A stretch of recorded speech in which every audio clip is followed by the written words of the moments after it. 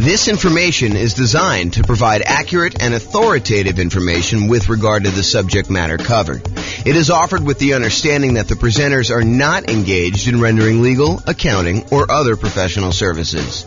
If legal advice or other expert advice is required, the services of a competent professional should be sought. Welcome to the Loveland Real Estate Investing and Real Estate Financial Planning Podcast.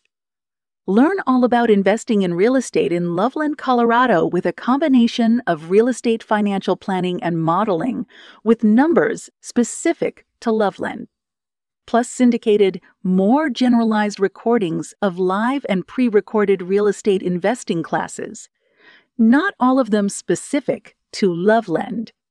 Be sure to stay tuned after the podcast for a message from our sponsors. The following is part 4 of 6 parts of the class, Overcoming Obstacles for Real Estate Investors.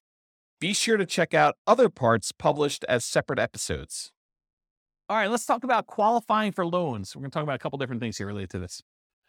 So, first part, income to qualify for loans. We're probably really talking more about debt to income ratio. Maybe you're talking about just raw income, but in most cases, in order to qualify for a loan, you're talking about the debt to income ratio. So how much debt you have compared to how much income you have, and the debt would include the property you're buying. So really it's income and debt. Bring in a partner that has the income to qualify for loans. For example, you could do a straight up partnership, or maybe you're doing nomad by proxy where you're having mom and dad have you move into the property, or maybe you're the one that's kind of able to have someone else move into the property. In order to do that, maybe you're using some of their income. Creative financing. So all the different creative financing strategies that don't require you to qualify, things like buying properties subject to, or buying properties on a lease option, or getting owner financing. A lot of these do not, just like by law, like it's not by law, but by like the way that the company does business, like the banks, they're not going to require a debt to income kind of qualification thing. You're dealing with an individual seller and it's all a negotiation. Some will, but a lot of them will not. So all the ones that do not require income qualification like those. You can improve or change your job. So you can do that in order to help qualify for loans. You can use a side hustle in order to increase your income. It's usually going to take a little while for the side hustle to count. Do you remember, Austin, how long it takes for a side hustle to count whether you can qualify for a loan? Is it like couple of paychecks, or is it a full year? Does it have to show up on your tax return? Yeah, I want to say it has to show up on your tax return, right? Talk to a lender. They'll tell you. House hacking your roommates, even if you're currently renting. So we talked about this earlier, I think in another section, but the idea that you could be renting yourself and get roommates, and that income can help you qualify for when you finally do go buy a property yourself. It's not instant. You can't do this. You can't get roommates for 2 weeks and then use that income. I think it has to show up on your tax return. But if you go and do that, that could actually help qualify you for being able to do your purchase on your next property. Then bring that roommate with you. Change how you're renting existing properties. So if you were getting regular rent on a property, maybe in order to qualify for your next property, you have to convert the ones to short-term rentals, have them done for a year or so. Or maybe you're doing lease options where you're getting slightly higher than market rent, or something like that in order to improve the economics and the income you're receiving on your property. And then finally, optimize or reduce personal expenses, especially those that factor into DTI. So maybe you're looking at your stuff and you're like, look, I've got this really high monthly payment bill, but it's really not that much left to pay off. I probably should pay that thing off to really improve my DTI if it's limiting me from getting my loan. And a good lender will be able to go look at all that stuff and help you decide, hey, look, if you've got $2,000, maybe you should pay off this one thing and get rid of that $80 a month payment you got or something like that. And then things like taxes too. If you go ahead and optimize your taxes, if you're constantly trying to make sure that your property taxes are minimized and your other income tax and stuff like that, that could actually help you qualify in some ways. Any questions on income to qualify for loans? Yeah.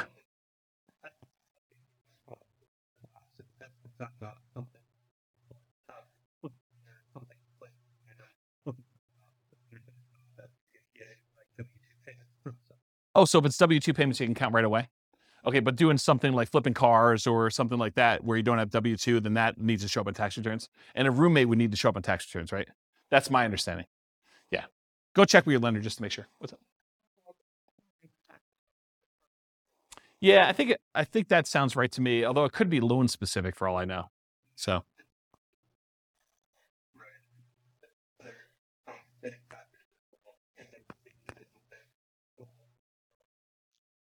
So what was set off, Mike, is there could be bank overlays and there could be, what do you call it, compensating factors? Yeah. So go talk to a lender if you're going to do that situation. Make sure you know exactly before you go get roommates when you're not going to be able to use that money for a couple of years. Go talk to your lender and find out all that stuff ahead of time. And a lender would absolutely love to talk to you about those questions, provided you're going to use them in the future, even if it's a year or two in the future. Any questions on this? Cool. Credit score to qualify for loans. So obviously, actively improve your credit, right? Make sure you pay your bills on time, work on things that you have credit blemishes for, go fix all that stuff. We did a whole class. I probably need to get Jason to come back and do another class on improving your credit score. Anyone happen to see Jason's class on improving credit? You guys were around for that? Was that pretty cool? Yeah, so Jason did this. Maybe I'll even publish the class that we had on there to the new podcast. But Jason did this like ridiculously crazy deep dive into how to improve your credit, which was, I mean, I had low expectations going in, not because it was Jason, but just because it was like credit and like, I'm like, what can you do? But he had some really crazy, interesting stuff in there, which I was very surprised to hear about. So maybe I'll go publish that one. But actively improve your credit. Bring in a partner that has credit to qualify for loans. So if you don't have the credit score, bring in a partner, or maybe you do Nomad by proxy where mom or dad or grandma and grandpa actually help you buy the property. You move in, you live there for the year. They only have to put 5% down, or maybe you only have to put 5% down, and you overcome the credit score issue by doing that. Creative financing and other real estate strategies that do not require income qualification, in other words, credit score. So if you're doing wholesaling or wholetailing, or you're doing real estate brokerage, all those that kind of put in the same bucket, they're kind of like making immediate income by helping people find a property to buy. It's kind of the way I describe it.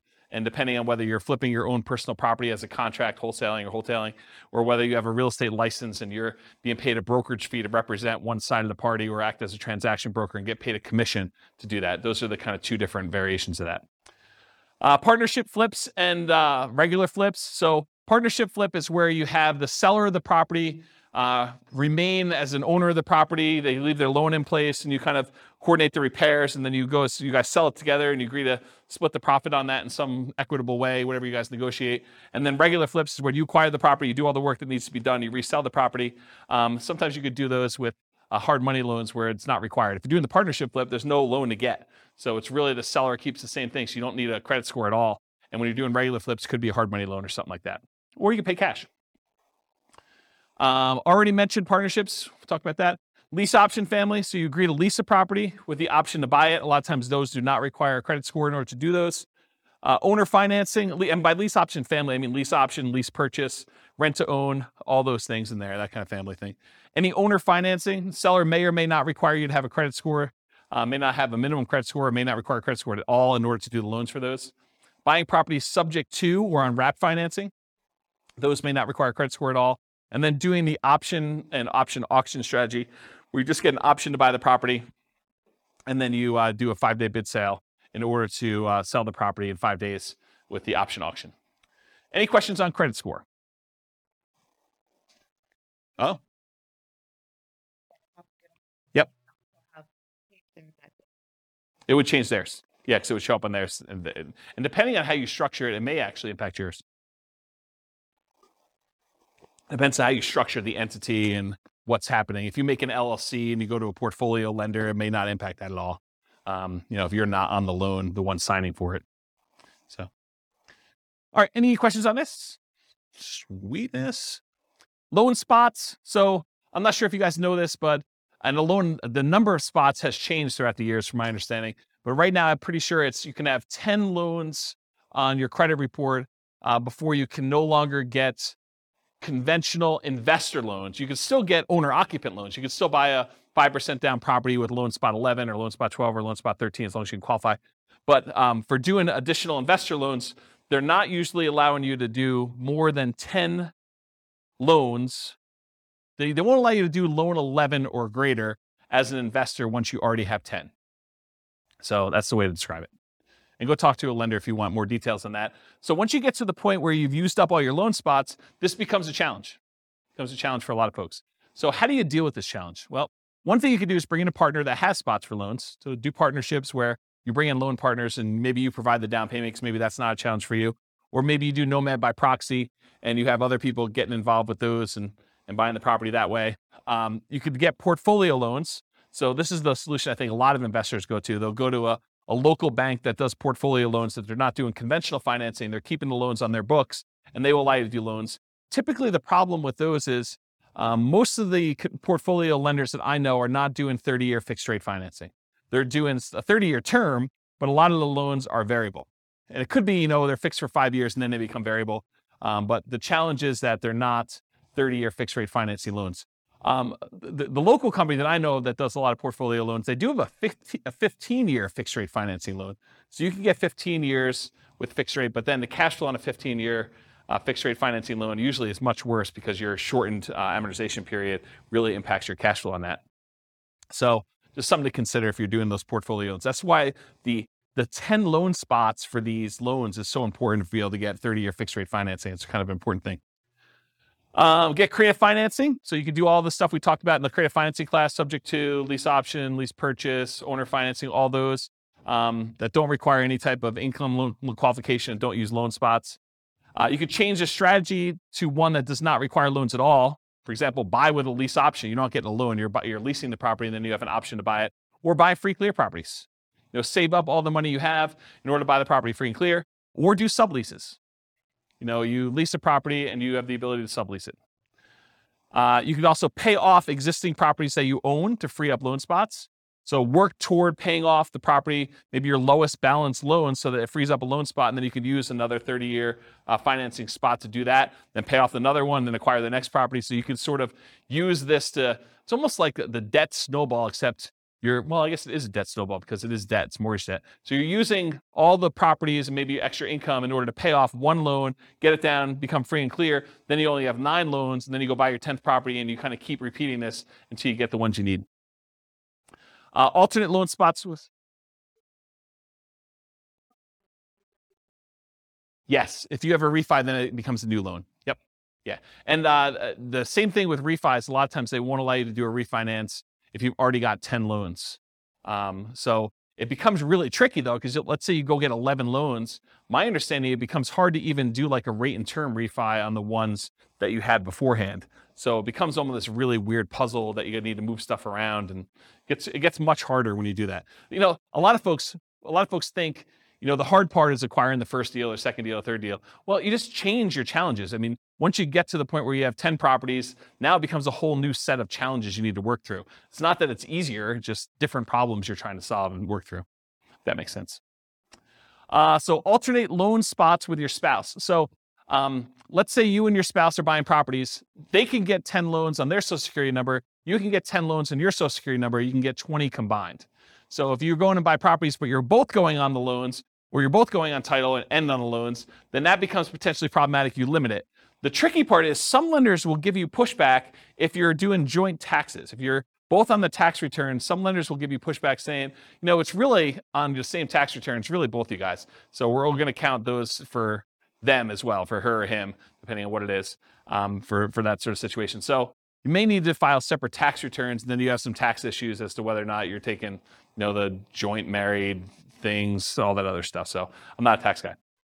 So realize you might get some pushback from lenders if you're doing that. But if you're thinking to yourself, look, I'm really trying to do this 20 loan strategy, and my spouse and I are going to alternate, think about this ahead of time. Go talk to a good tax advisor, go talk to a good lender, and make sure that your plan is sound. And then maybe you do separate your tax returns a couple of years ahead of time before you get close to that number to make sure that you can do what you need to do. Any questions on loan spots? This concludes part 4 of 6 of Overcoming Obstacles for Real Estate Investors. Listen to the next episode, part 5 of 6, on finding what you're missing. With home prices up, mortgage interest rates up, and rents up, but not quite enough to counteract the higher prices and interest rates. Cash flow on rental properties in Loveland is harder than ever. Book a call with the Real Estate Financial Planner to apply our proprietary 88 strategies to improve cash flow on your rentals. See the show notes for a link to schedule your call and improve your cash flow today. If you're a real estate agent, lender, or professional in Loveland that wants to help our real estate investor listeners, consider reaching out to learn about collaboration opportunities with this podcast. We'd love to add more value to our listeners by having you assist our investors buy, sell, and finance their real estate investments. See the show notes to schedule a call to discuss collaboration opportunities.